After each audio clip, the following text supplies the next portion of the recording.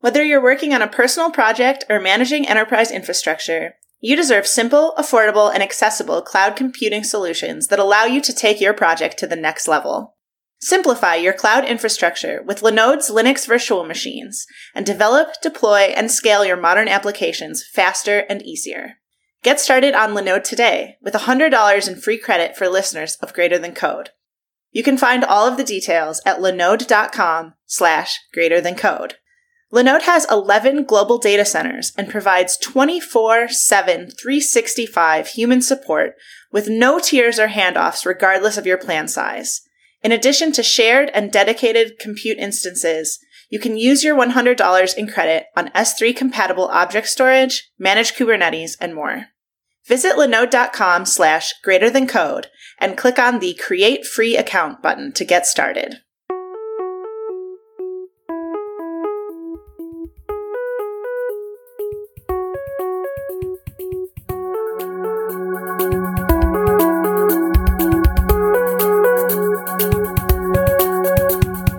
Welcome back to Greater Than Code. This is episode 227. I am Jonan Scheffler, and I'm joined today by my guest, Jessica Kerr. How are you, Jessica? Thank you, Jonan. Well, I'm great today because I get to be here with my friend Rain Hatrings. Oh, thanks, Jessica. And I'm here with my friend Mondo Escamilla. Thanks, Rain. And just to bring it back around, I'm here with my friend, Jonan Scheffler. Jonan Scheffler is the Director of Developer Relations at New Relic. He has a long history of breaking things in public and occasionally putting them back together again.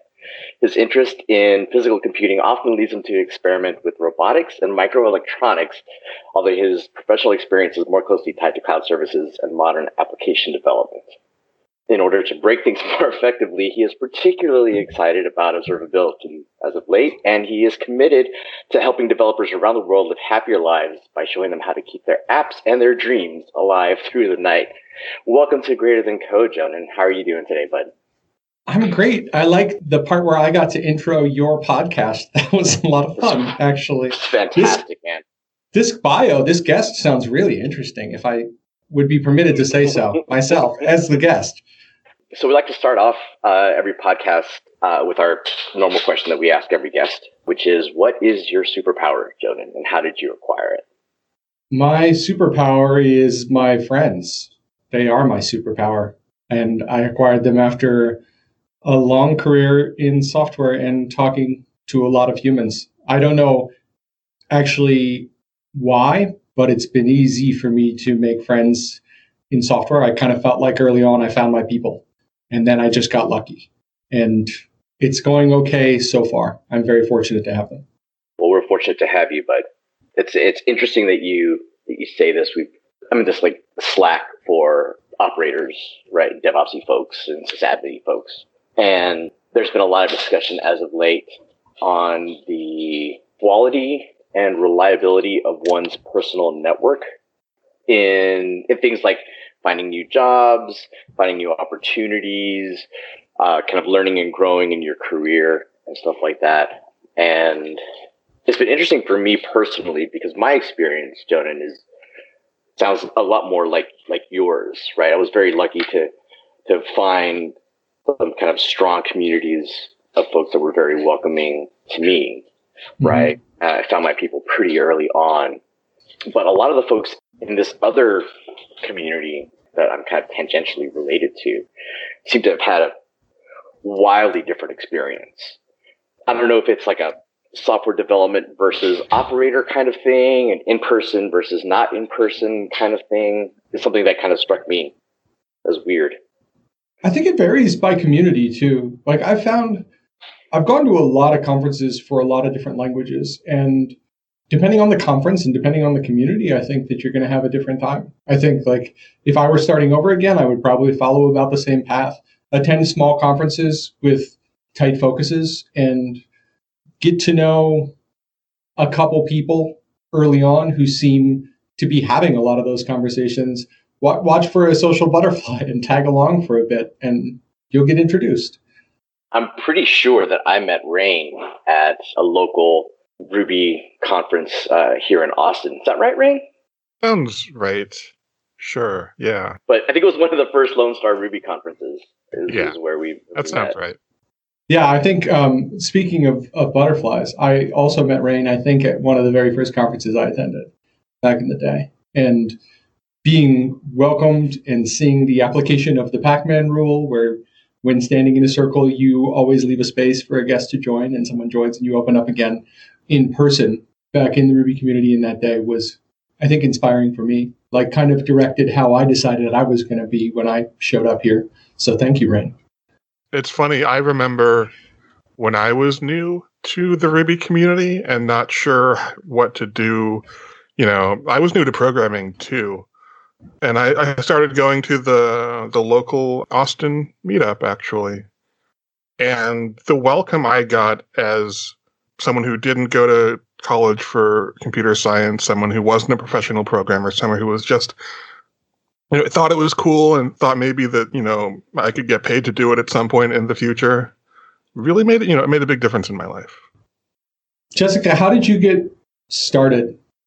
Good question. Before I answer it, I noticed that we're talking about Ruby conferences and Ruby programmers. And indeed, I learned Ruby in order to go to Ruby conferences so that I could talk to Ruby people, because part of the superpowers that language gives you is friends. Or was back in the day, but still is, because the Ruby conferences are still super friendly. When we had them. Yeah, that's a really good point. I was a professional programmer for probably 5 or 6 years before I started doing Ruby programming. I would say that for those first 5 or 6 years before I joined the Ruby community, I didn't feel at all like I had any kind of community or group of people. What do you think inspires that in a community? I think strong leadership is part of it. Mats has certainly received his share of criticism over the year, but I think that fundamentally he was trying to build a place where people focused on people instead of the glyphs that we type into our little boxes. I think that matters. What else do you think there is to that? We here at Greater Than Code also agree with that sentiment. Seems to align, doesn't it? Yeah, that focus on people. And Ruby was always about programmer joy. It was always about the experience. It was always about being happy. And there wasn't this expectation that the optimal thing to do is to go in a corner and type. Yeah. I think it's very fortuitous timing that we're actually discussing Ruby so much on the 24th, which was the day that Ruby was named 28 years ago. On February 24th, Ruby became the name of this language. So happy birthday, Ruby. Happy christening. It really has changed my life. I have regularly, whenever I've seen Mats at a conference, gone up to thank him for my house and my kids' college education. Before I got into software, I did a lot of things, but none of them would have brought me either of those. I spent probably 10 years in factories and hotels and casinos. I was a poker dealer for my last gig before I got into software. And the number of opportunities that Ruby opened up for me, I can't, as long as I live, be too grateful. I'll be paying it forward till I die. Yeah, but not the language, it's the community, the people, the friends. Yeah, exactly. It's the community. It's the people who welcomed me with open arms and made sure that they were contributing to my growth in a far more altruistic sense than I think is reasonable to expect. I mean, I had nothing to offer in return except, good conversation and high fives and hugs. And they spent their time and their energy taking me around conferences and making sure I met people, and it was great. I remember when you first went to New Relic and you were first thinking about, hey, maybe I could do this developer relations thing. And what I remember about that, in addition to your obvious aptitude at talking to people about things, is the help that you got, the advice, the mentorship that you got from your friends in the community. And I was kind of, I remember at the time being blown away by that, by how many people were willing to just, take an hour of their time to talk to you about what it was like for them as a DevRel and things like that. Yeah. And I'm still very fortunate to have those people who have helped me build this team here. When I did the onboarding, I put together kind of an elaborate onboarding process. I was able to hire all 10 of the DevRel engineers here at the same time. And so we spent a week doing improv training and having speakers come in as guests. And I was able to invite all of these DevRel leaders from over the years to give a perspective on what DevRel was in their eyes. But it is today and always has been clear to me that I am only here where I am by the grace of the communities that I was lucky enough to join. I wonder if developer relations is changing, if it's a different place than it was when I started out. I feel like certainly pandemic times have affected things, but all that aside, the segment of the industry is still pretty small. There are only maybe 10,000 people doing this work around the world. And it's hard to believe because we're quite loud, right? We get on a lot of stages, you see a lot of us, but there aren't many of us. And I think that the maturity of the discipline, I guess, is progressing. We are developing ways to measure the effectiveness. Being able to prove the value to a company is going to change the game for us in a lot of ways. I would love to talk to you about that at length, but for the purposes of this podcast, let's say that you're someone who wants to start a program at a company that doesn't have directly tangible, like make numbers go up in a business sense of value. But you believe that if you're given the chance to do it, that you can show them the value. How do you get that opportunity? That's a really good question. Kicking off a developer relations program is about, I think it's the same as building most major initiatives within a company. If you had an idea for a software project that should be undertaken or a major feature that mattered to you, it's about building allies early and often and making sure that when you show up in that meeting to have the conversation with the decision maker that 9 out of 10 people in that meeting already know about the plan. They have already contributed their feedback. They feel ownership of that plan and they're ready to support you so that you have the answer going in. I think the mistake that I made often in my career was walking into that room and just pitching my idea all at once. And then all of the questions that come out of that and all of the investigation that is necessary in the vetting appears as though this wasn't a very well thought out plan. But getting the people on board in the first place is vitally important. I think also you have a lot of examples to look through. You have a chance to talk about other programs and the success that they've brought the companies where they started off. It's not a thing that you need to start in a big way. You can put a couple of people on the conference speaking circuit or a couple of people focusing part of their week on outreach and community growth and see where it takes you. If you start to see the numbers, it becomes a lot easier case to make. You were talking about how you're excited about being able to make this value more tangible in the future. What do you think is the shift that's happening in DevRel that's making that possible?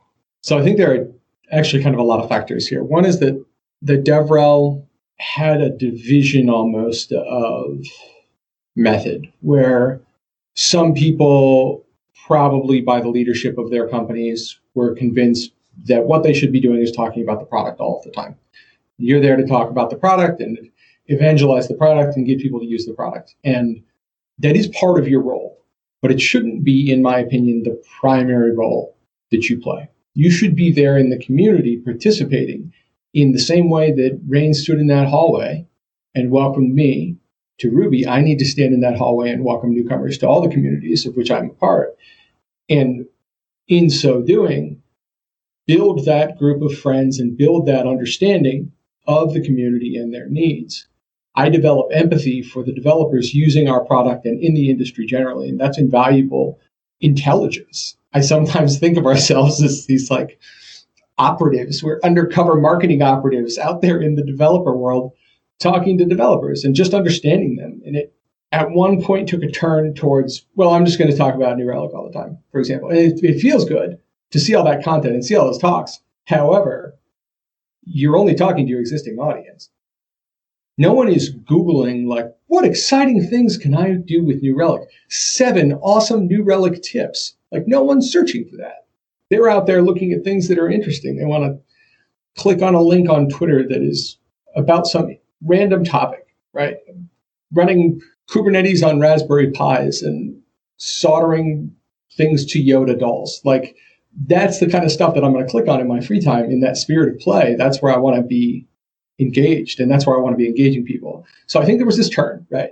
That's part of it. And then in reaction to that, I think that the teams who were doing DevRel well and actually seeking out ways to lift up and support the communities and gather that information for their companies, and yes, certainly talk about their products when the situation warrants it. But I mean, how do you feel about that person who shows up to a conference wearing a New Relic hoodie and a New Relic shirt and a New Relic backpack and says New Relic the first 10 minutes you meet them 100 times? Are you like, wow, this is a friend who is here for my best interests? Right. Or they, every presentation that they give is a 30-minute infomercial for whatever company, Yeah. So I think people are headed away from that. And I think in response to that, you saw a lot of success from the people who are doing DevRel well. In addition to that, it's becoming easier to measure these things in hopefully less creepy ways. We can track the number of the people who show up to anything that we do now, right? If I have a Twitch stream, I can see how many people were there. Twitch provides good stats for me. I can pull those stats out via an API. I can connect them to my podcasting for the week. I can connect them to my blogging for the week, and I can show that my audience is growing over time. So whether or not it is valuable yet, we're building the machine right now. We're finding ways to measure those things, and that will allow us to adjust the content in a direction that is popular. And that's really just what we're trying to do. We're trying to give the people what they want. We want to talk about the things that people want to hear about. And I want to talk about the fun stuff too, but I'm very surprised sometimes when I learn that, like, hey, nobody wants to hear about my 3D printer API project with Ruby. They want to watch me solder a Raspberry Pi to a Yoda doll. And that's great. I'm awesome. I'm down for both of those things. I really don't care. But being able to adjust your content towards the sort of thing that is going to interest your community is really valuable, obviously, to developer relations. And we're getting better at it. We have more data than we've had before, and not in a way that, to me, feels icky, that is violating people's personal privacy. Where do you think that DevRel ought to fit in a company's structure? Is it part of revenue? Is it a sales adjunct? What is the correct role of DevRel? I don't think it's part of revenue. I think that it leads to that. But in developer relations, we talk about orbits a lot instead of funnels. We talk about bringing people into the orbit. You generate content so that you generate gravity, and you move people in the orbits closer to the company so you can talk to them more and help them with their problems. And when you tie that to revenue, it changes the goal. Is the goal to be out there and help, or is the goal to get the cogs into the machine and continue turning them until they produce coins? And when you tie developer relations to revenue, you become trapped in this cycle. Because look, we're hackers. If you give me a number you want me to hit, then I can hit the number. But am I hitting the number in the most useful way? Am I generating long-term value for the company? Almost certainly not. It's like the leader that you bring in. It's like, hey, revenues are up because I fired customer support. Yes, all of them. Yeah, in the short term, there's going to be some great numbers. You just relieved yourself of an entire team.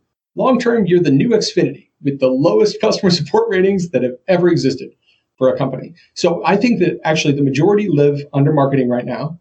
And I think it makes sense. I think that developer relations people do themselves a disservice by not understanding marketing and understanding the role they play there. I actually think it belongs under its own organization. But if you try and think about what that means from a corporate hierarchy perspective, that means that there's probably a C-level who is responsible only for community growth. And C-levels by design, they have numbers. They have dollars that they are bringing in. So until we get to a point where we can prove that the dollars are coming in because of our work, there's not going to be a chief developer relations officer at any company. But, give me 5-10 years. Maybe I'll be the first CDRO. Yeah, it's interesting to hear you. I didn't know that they were usually grouped under marketing, right? But that sounds right. In my most recent life, I worked at 2 different companies who did a combination of social media management and analytics platforms and stuff like that. So majority of our customers at both of these places were in the marketing org, and they were kind of hitting the same kinds of things that you're talking about, right? That developer relations groups are hitting. They're trying to provide numbers for the kinds of stuff that they're doing, but there's that inherent, not contradiction, right? But like discord between trying to give customers what they want, but have it also not be infomercials. Yeah. And I think that is a tough spot for DevRel teams. I think no matter where you stand in the organization, you need to be very close friends with marketing. They have a tremendous amplifying effect for the work that I do. What I want to do is produce content, and I am uniquely suited to do that. I'm a person who can show up on the podcast and wax philosophical about things like developer relations. I enjoy that. I would like it if that was my whole day. And what you need to try and design is a world where it is your whole day.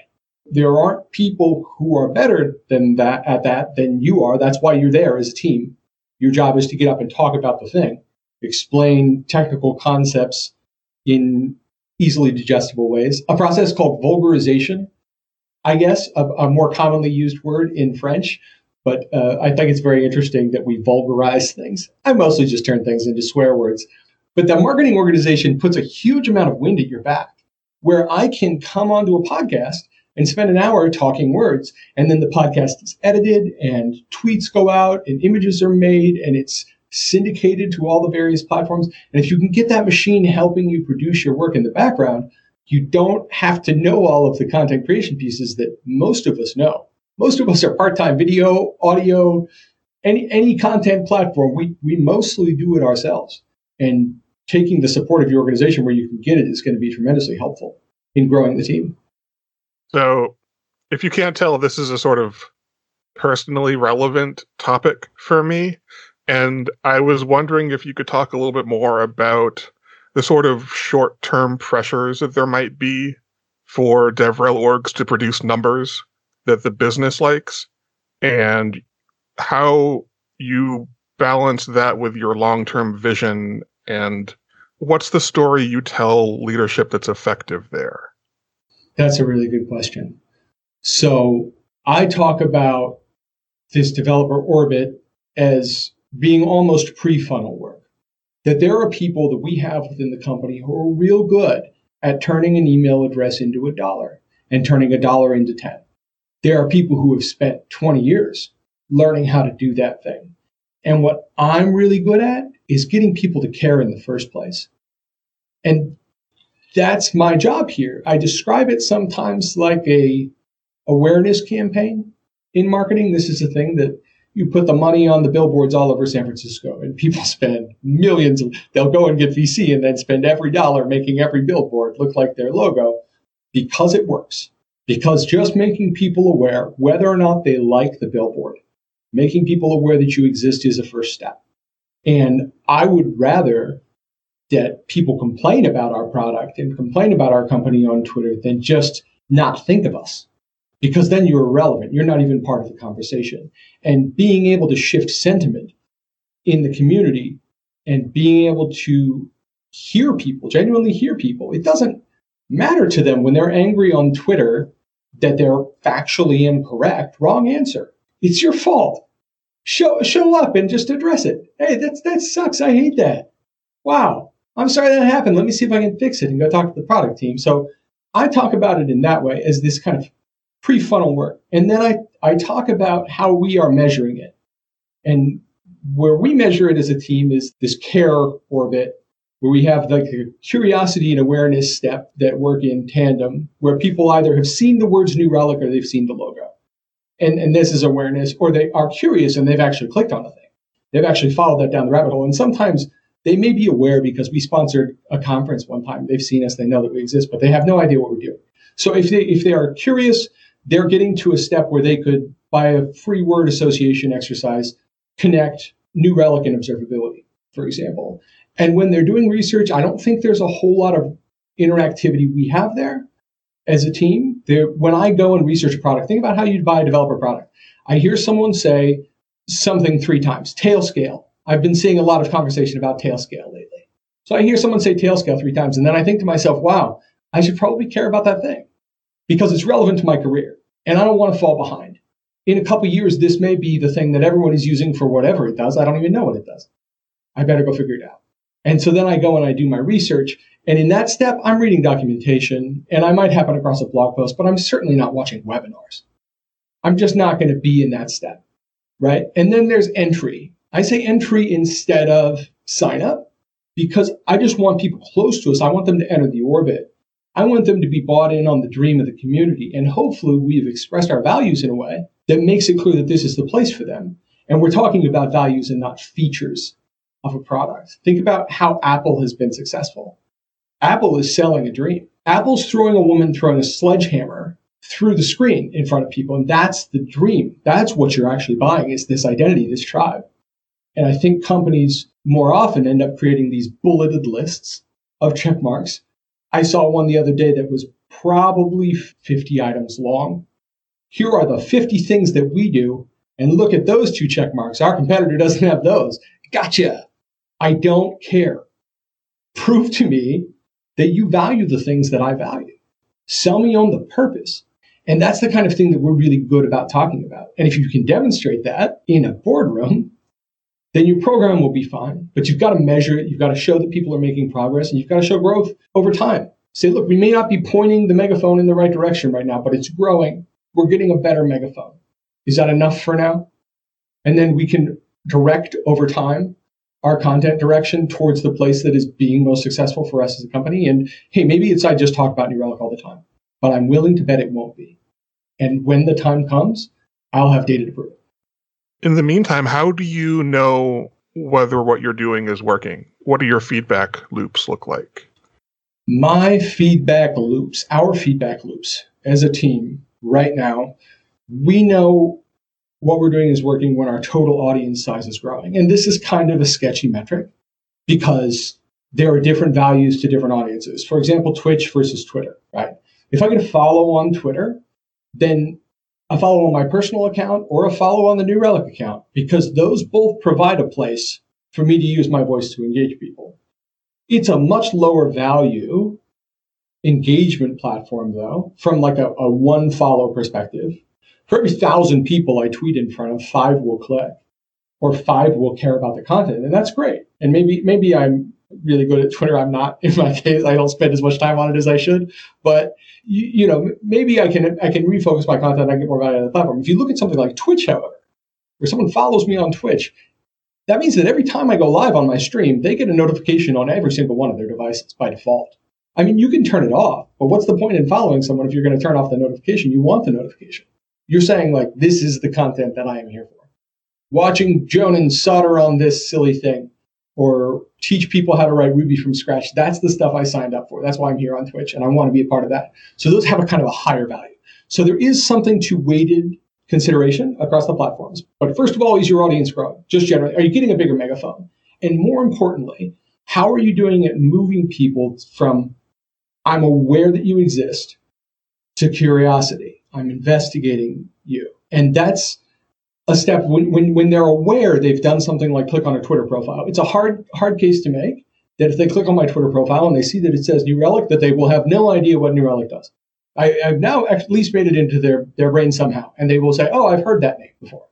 But the next step of getting people over to curiosity, let's say that we successfully get 10% of our audience over there and 1% of our total audience size this quarter actually ended up creating accounts. And that's where things get real hard because companies tend to have really entrenched MarTech measuring, marketing technology measuring, and Google Analytics setups. And it's hard to bind that piece together to be like, that sign up, that came from us. We did that.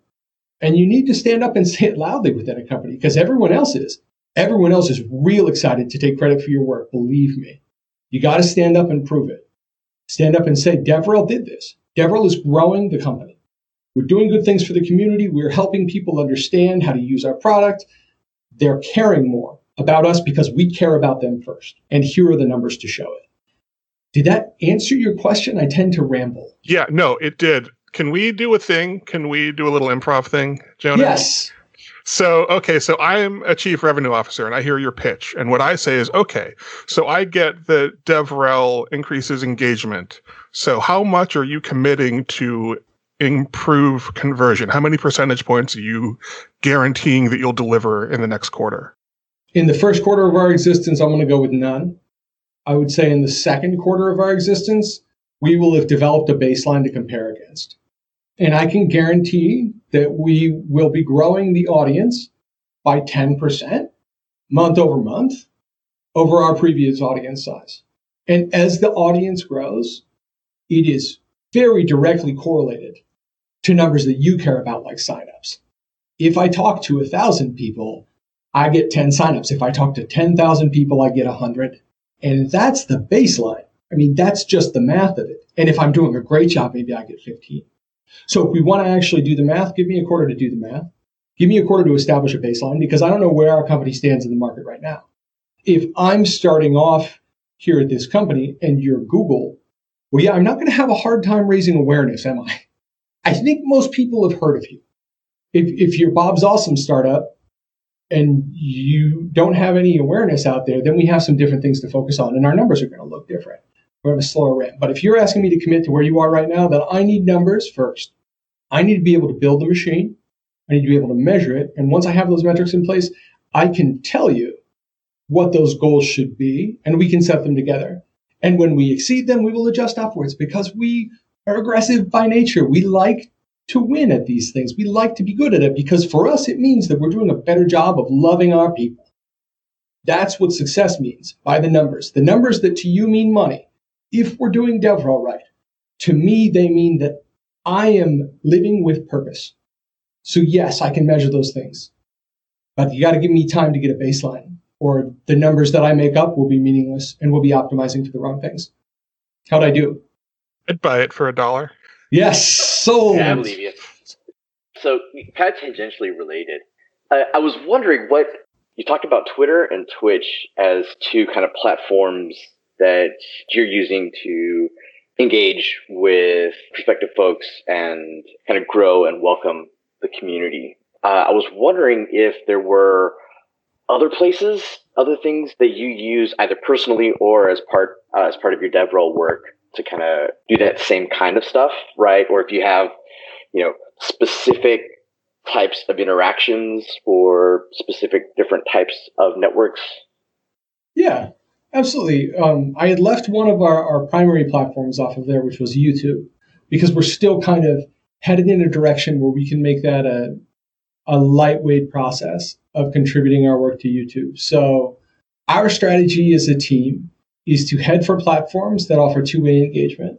I think that in our generation, we got a lot of criticism for being the Nintendo generation. Oh, you were raised by television, you have no attention span. I have no attention span for TV news. I have no attention span for this one-way oration that has been media consumption my entire life, because I live in a world where I have choose-your-own-adventure media, where I can join a Twitch channel and I can adjust the direction of the conversation, where I can get on Twitter and have a real conversation with famous people because I am interesting and engaging and responding to them in intelligent ways. Hopefully, when you tweet poop emojis at people in your software community, like as your only game, it's not as likely to drive engagement, but they're very engaging platforms. And so we're aiming for things like that. And YouTube being the possible exception, YouTube is still leveling up there. I'm not sure if you've hung out in the YouTube comments section lately, but it's a little bit wild in there. It's getting better.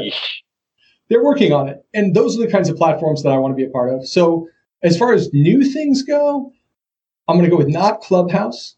Clubhouse is, one, got some accessibility stuff to work out, but two, in my opinion, stuck in a trap where they're headed towards that one-way conversation anyway. It may be a conversation like this podcast, which I love doing, but our audience isn't given an opportunity to respond in real time and to drive the direction. And Clubhouse is eventually going to turn into a similar platform where you have 100 people in a room. Can 100 people speak at once in the same conversation? I don't think so.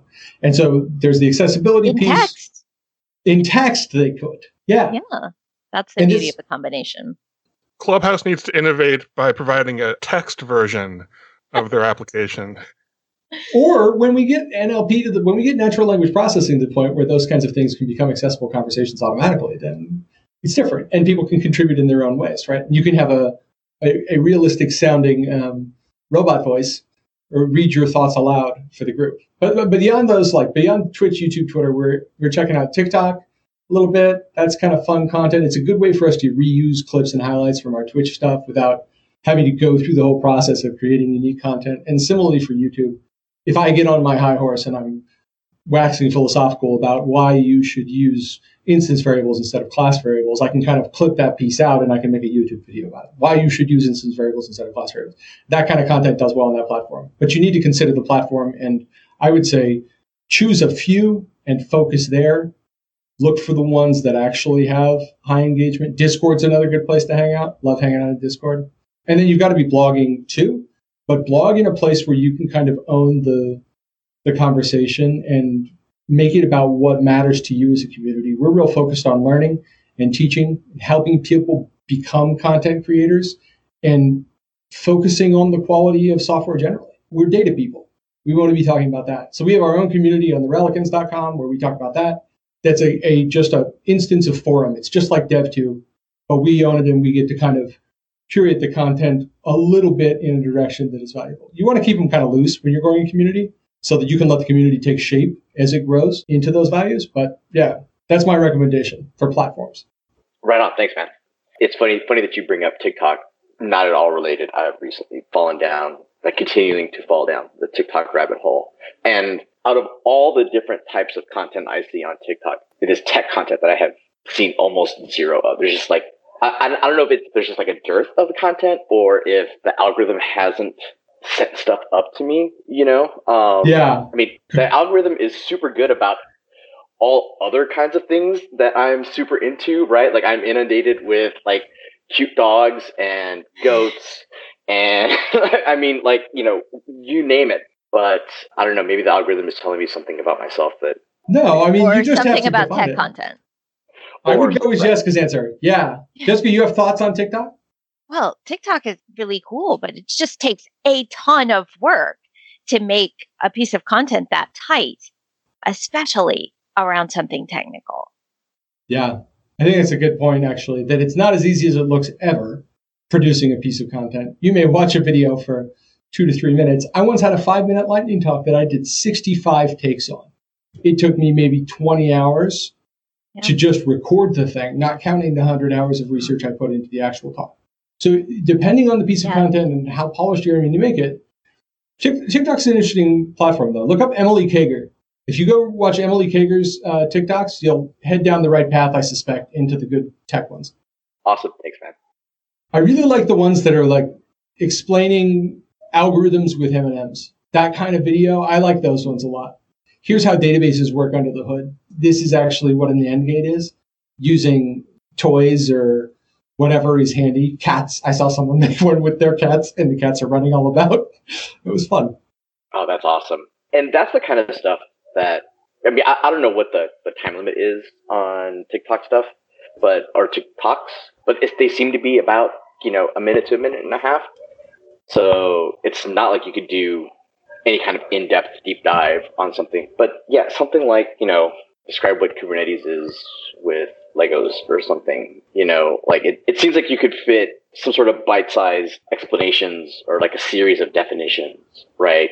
Yeah. I mean, there's someone whose videos I see all the time who do these videos on obscure Lord of the Rings facts, and she'll describe this intricate familial family tree of beings that whose definitions have spanned not only the Silmarillion but other and she fits it all in a minute and a half, right?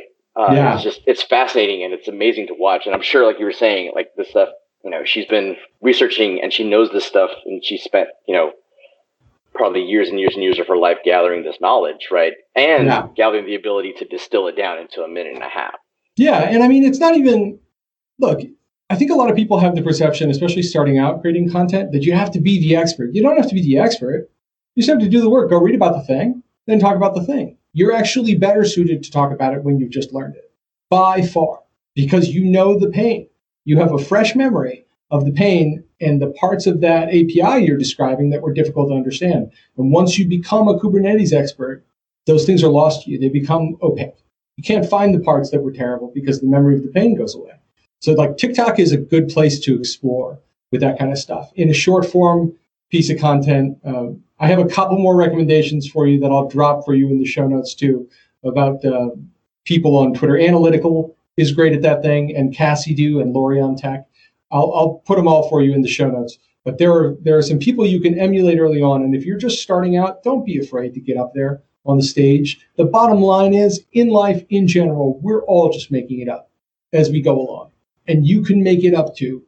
And what have you really got to lose? You're not doing it today. Tomorrow you will still not be doing it if you don't try. Continuing with my program of using this podcast to ask Jonan to help me with my personal problems, do you have any thoughts about internal developer relations? Or let me ask this a different way. There are companies that are big enough that there are teams that have never met other teams. Yep. And there are teams that produce platforms that are used by application development teams and so on. What are your thoughts about building more cohesive and engaged developer communities within a company? Yes, do it. I've considered this a huge part of what developer relations needs to be doing generally, is binding those departments together and finding the connections for people and advocating the use of internal software, those internal tooling teams. This is why a lot of DevRel people have a background in internal tooling, myself included. It's just fun to be helping out your friends. That's why you get into DevRel. You like helping your friends, and developers are your friends, and they're my favorite people. The point that I was making about internal developer relations is, yeah, you should be doing it already as part of a DevRel team, but there are actually dedicated teams starting to form. Lyft, I think, was one of the first people I heard of doing this, where there's an entire team of people, because the bottom line is DevRel is a very, very busy job.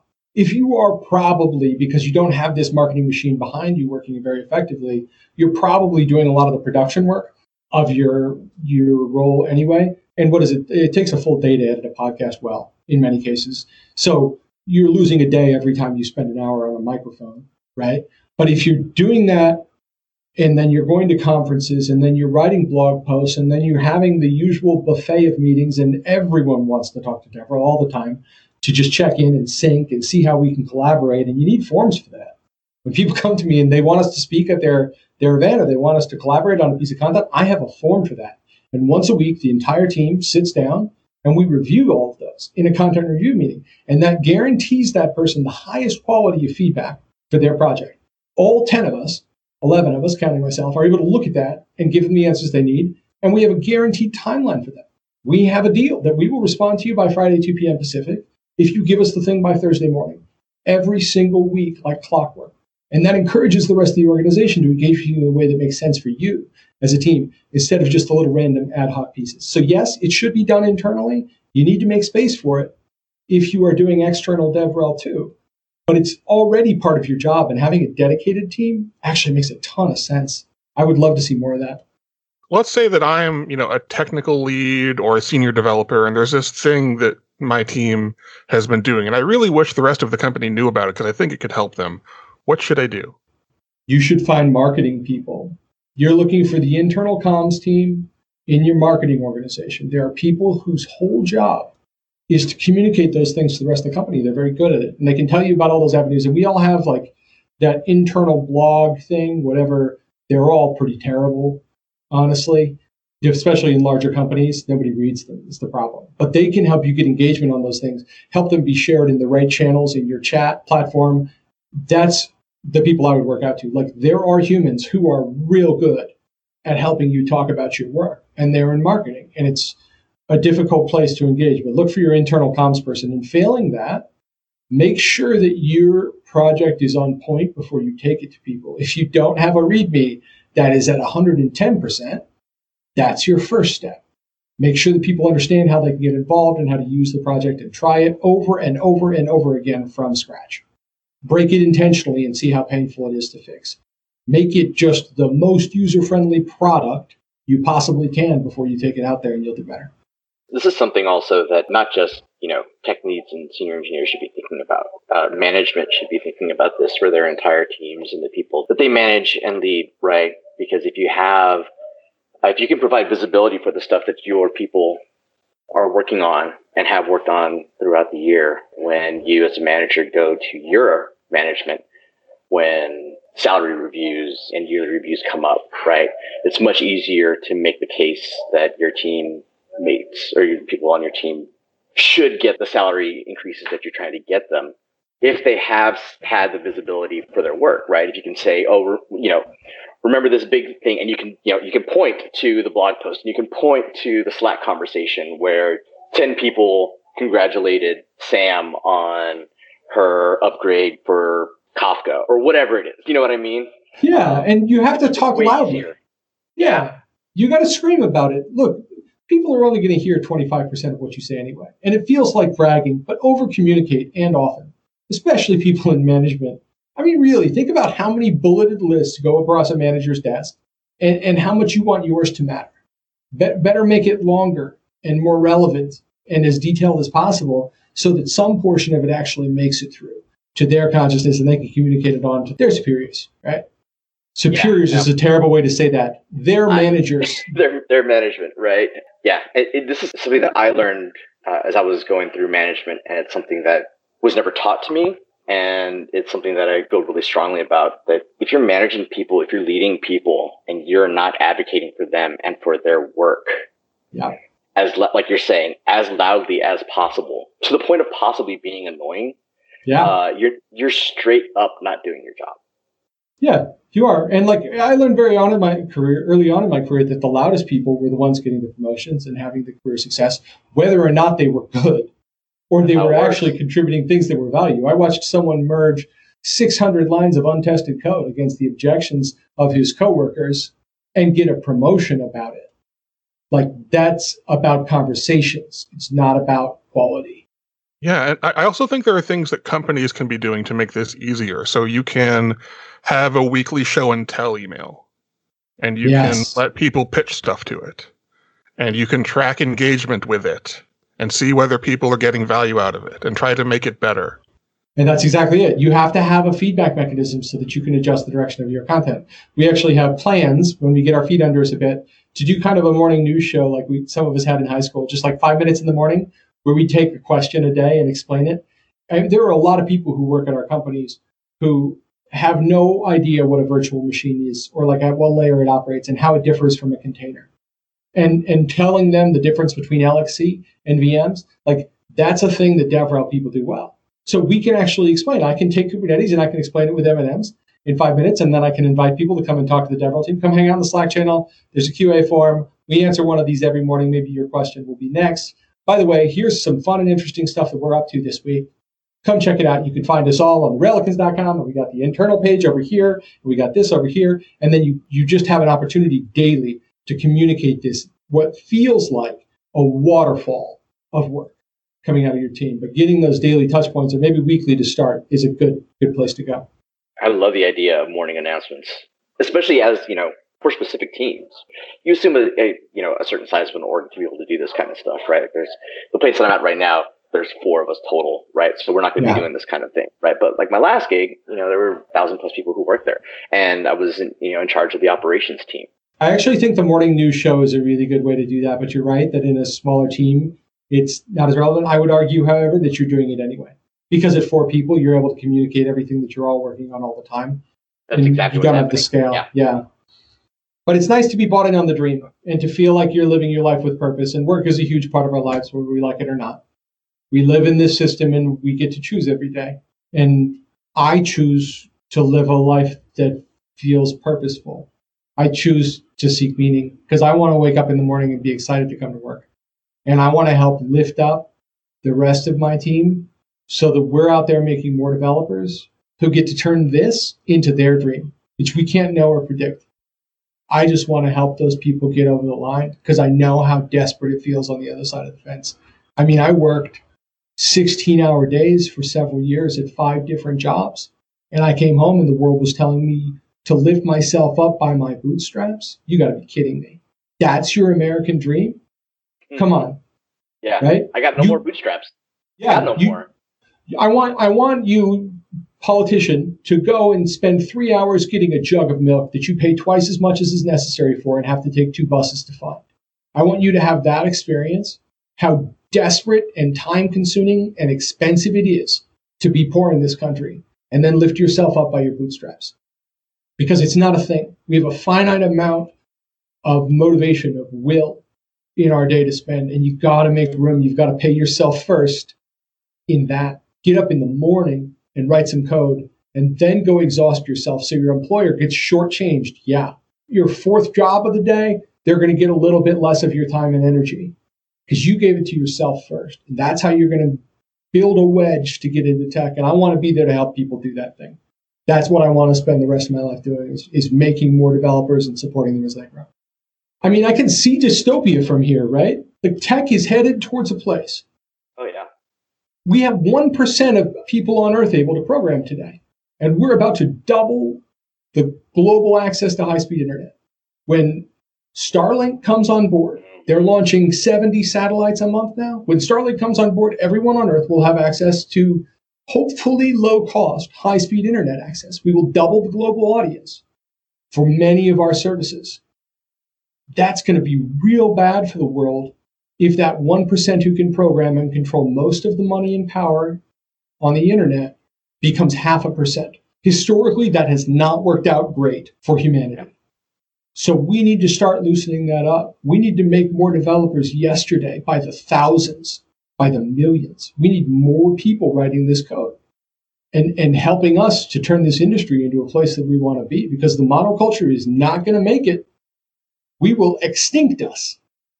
We will eliminate humanity, like whether only the soul or in reality, if we continue down this path where we have a whole bunch of people collected in a valley somewhere who are defining the rest of the planet. Facebook had no small part in recent revolutions around the world, right?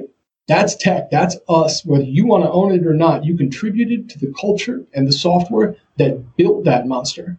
The other side to making more developers is not having work that chews up and spits out their desiccated husks at a profoundly troubling number rate. It's true.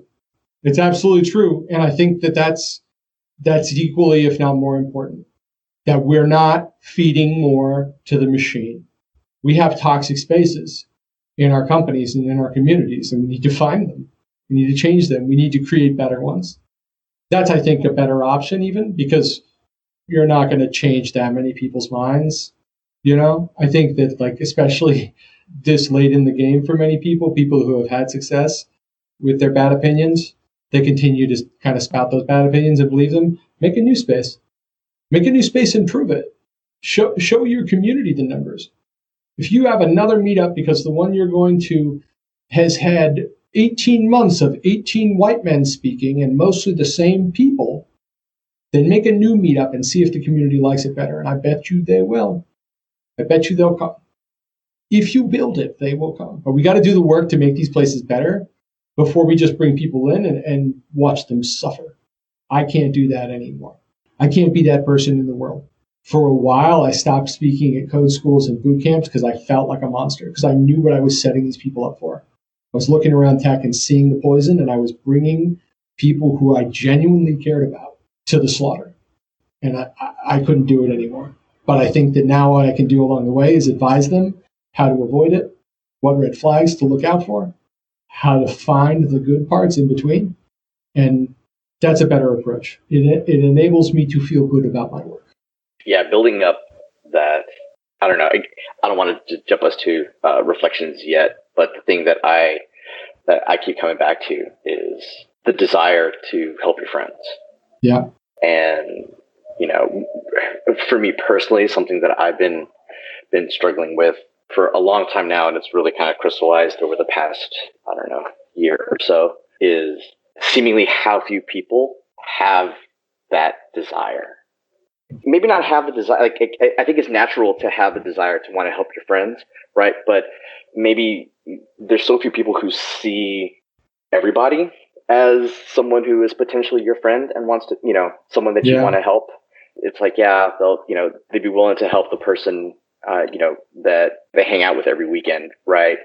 But they're going to step over the homeless guy who is, standing in front of Target while they walk in. You know what I mean? Like, yeah. And I don't think that they're bad people, right? Like, I'm not actually a big believer in bad people. I think that there are good misguided people. I don't think there are a whole lot of humans on this earth, with the exception of maybe a handful, who wake up in the morning to do evil.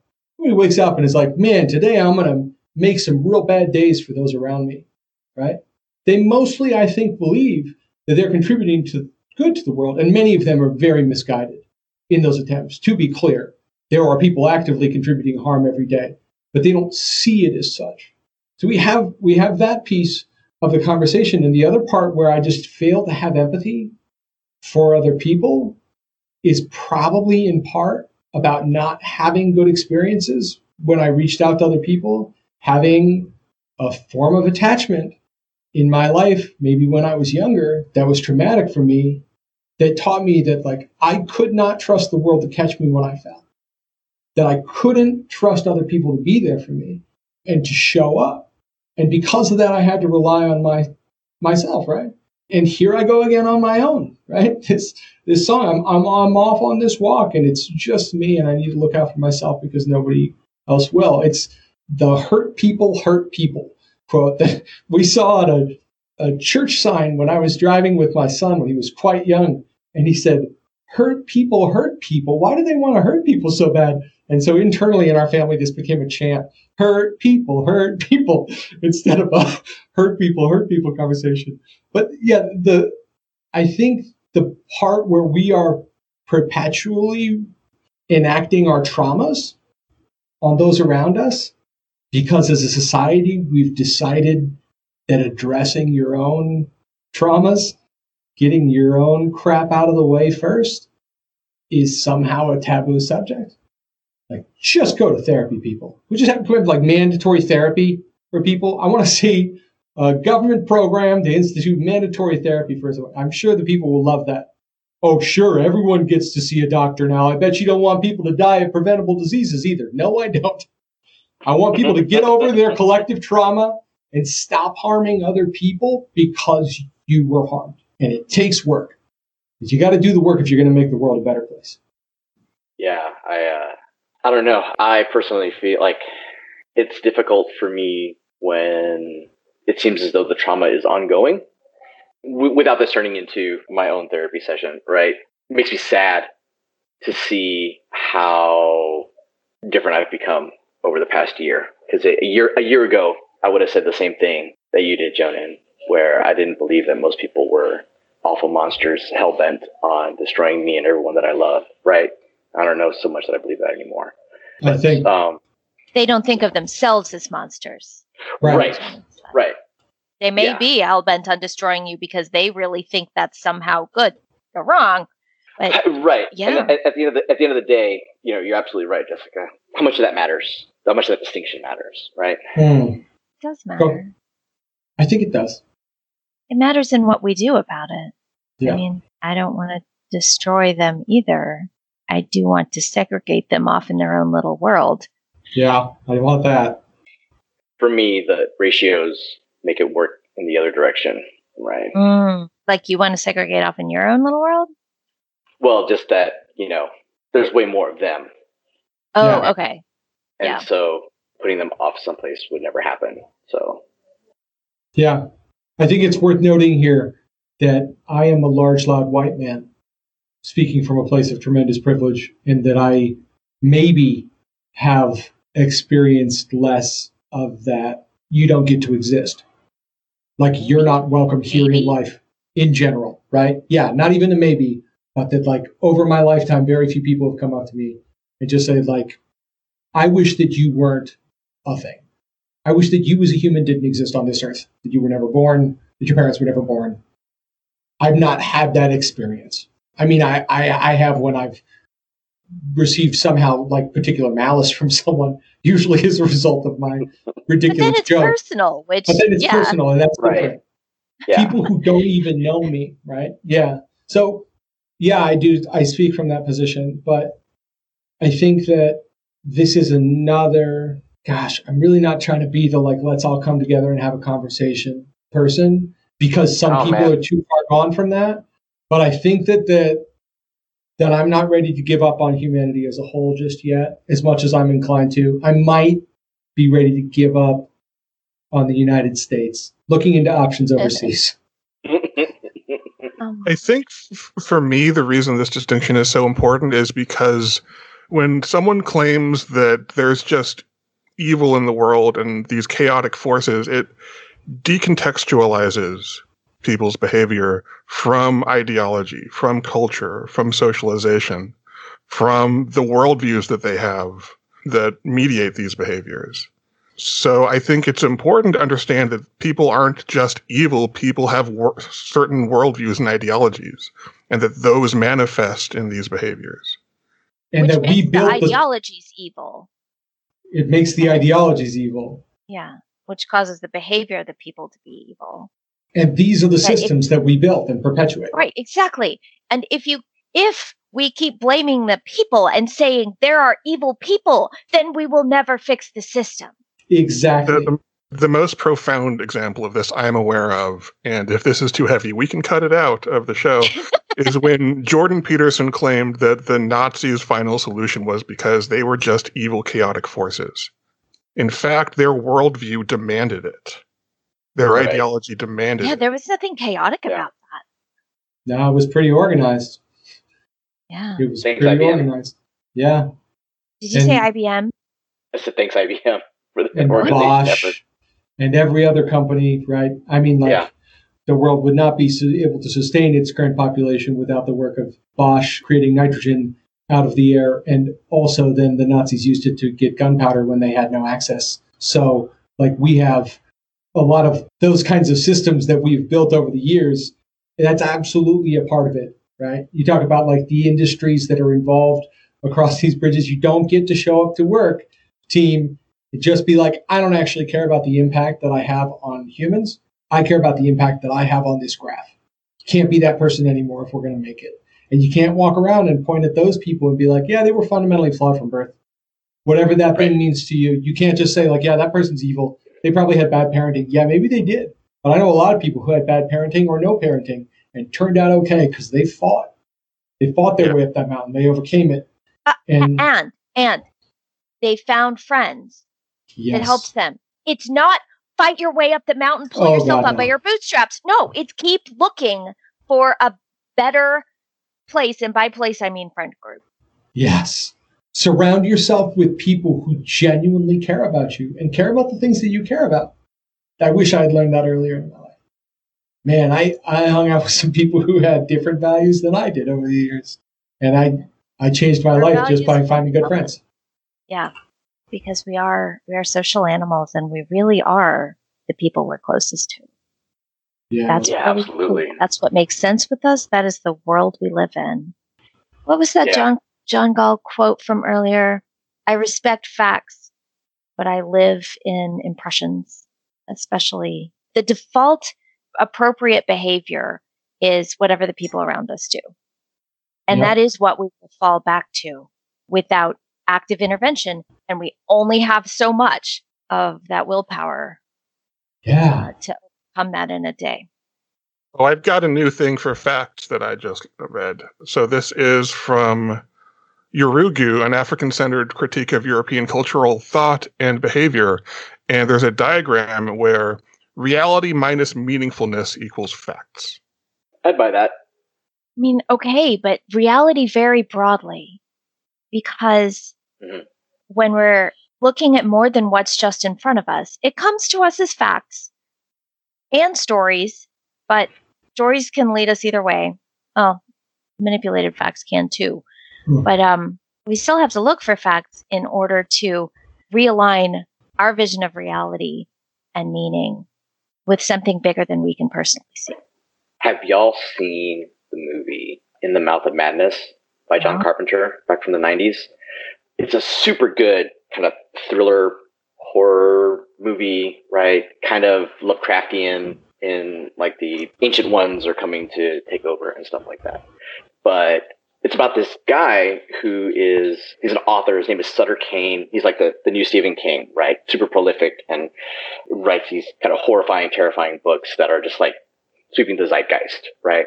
And then something changes, and it seems as though his books start affecting the people who are reading his books Not in the like, wow, Tolstoy was a genius, I've been affected by it, but like making them bleed from their eyes and go crazy affected. And so the movie kind of plays around with these ideas of facts and reality as something that is mostly like shared and understood, as opposed to something that is concrete and stands alone by itself. It's super freaky and really good. My daughter and I just watched it again like a couple days ago, so it's kind of fresh on the mind. But yeah, I highly recommend it. I think it's on Amazon Prime. I think I like this discussion because it speaks to weaving the facts into the narrative of your life. You need to weave the reality that you're presented with and the reality that people share with you, the facts, into the story that is you, and develop that shared story that we're all telling together. Yeah, you need a Dirk Gently belief in the fundamental interconnectedness of things sort of thing. Another thing in the diagram is that phenomena minus interconnecting context equals objects. So the whole point, for me, what I take to be the point is you have the facts, but you have to understand them in context. Mm-hmm. Yeah, the connections. And yeah, the weaving is really important because we can't understand anything top down. We can't understand anything bottom up. Not fully. You have to weave back and forth. By the way, Lewontin in his biology as ideology lecture talked about how the mechanistic approach to understanding the world didn't work, but the holistic approach in isolation didn't work either. So, Jessica, exactly what you're talking about, that you need both. Yeah. All right, reflections time. What do we do for reflections? I'll go first. There was a lot in the conversation, but right here towards the end, the idea of we are who we spend time with, right? And we are who we keep that small circle of friends with is super important. And I had this realization, Jessica, as you were talking about that my kind of deep-seated negativity that's been growing in me for the past year or so, right, comes out more and more. And it really only comes out with that small, tight circle of friends. And so I need to be very, very careful that I'm not turning into the toxic one in my group, and that might be a way to help me kind of self-regulate this stuff. Not that I don't want to share it, because I do, because they're, these people they're my family, right? Like I'd lay down in traffic for them. Right. Is it something that emerges within the group, or do you only see it in yourself? No. It's only in me. Well, not only, but you know what I mean? Like, it's much more pronounced. And sometimes I feel like I'm convincing, like I'm convincing them that I'm right, which I don't want to do. Right. So then eventually they'll reflect that back and it'll spiral. Right. Exactly. I don't want to turn them into me. So I should be more careful and maybe listen a little more. We started and we ended this conversation by talking about people helping each other and about friends. And as I've been studying resilience engineering, what I realize that it's about is the ecology of human performance. If you want to understand how someone behaves, you have to understand their environment and their experiences. And sharing adaptive capacity, people helping each other when they need help. So, ecology of human performance and sharing of adaptive capacity. There's a story in science, in social biology, that humans are inherently aggressive and competitive and domineering, and that this explains and motivates and justifies social systems of domination and oppression and so on. And what at least my experience tells me is that the reason people are putting so much effort into asserting these things to be true is that the plain evidence of our eyes is that they're not true. That people are helping people, that's what we're good at. Something that stood out to me from early is there was a question about how do you convince people that something is valuable when it's not going to move the metrics that they're currently looking at. And sometimes what is needed, if it works, it's going to be obvious that it works, even if it's not going to be measurable by what you're measuring now. And Jonan made the point that if you get enough people on board, and everyone in the room considers this obviously the right thing to do, then it becomes obvious in a social sense. And that makes it easier to convince someone. I think these all tie together for me. I think talking about being vulnerable and understanding what it takes and how that is necessary to really build empathy on the other side, to just stand up and talk about the things that suck. Talk about who you are in a real way and have the deeper conversation. And I'm sure it's happened to you all, but there have been plenty of times in my life where I sat down with someone and 5 minutes later I felt like we were just kind of opened. Like, yeah, this is just me, right? And reaching that level of vulnerability, it sometimes never comes for some people. And that ultimately, to me, is this kind of curve of self-actualization that humans ascend over their lifetime, hopefully. And we can help people up on that. And especially people who have had the kind of privilege that I've had, this wind at my back. And I'm not even just talking about, all of the socioeconomic pieces. I'm talking about you. I'm talking about all three of you. That you being my friends, being here to support me, you make it possible for me to hand that support on to the people around me. And it's not actually a choice at some level. You have demonstrated as peers the kind of behavior that I want to emulate. And I have no choice but to spend the rest of my life trying to offer that hand to the next person who's going to come along and continue doing the good work that you all are doing.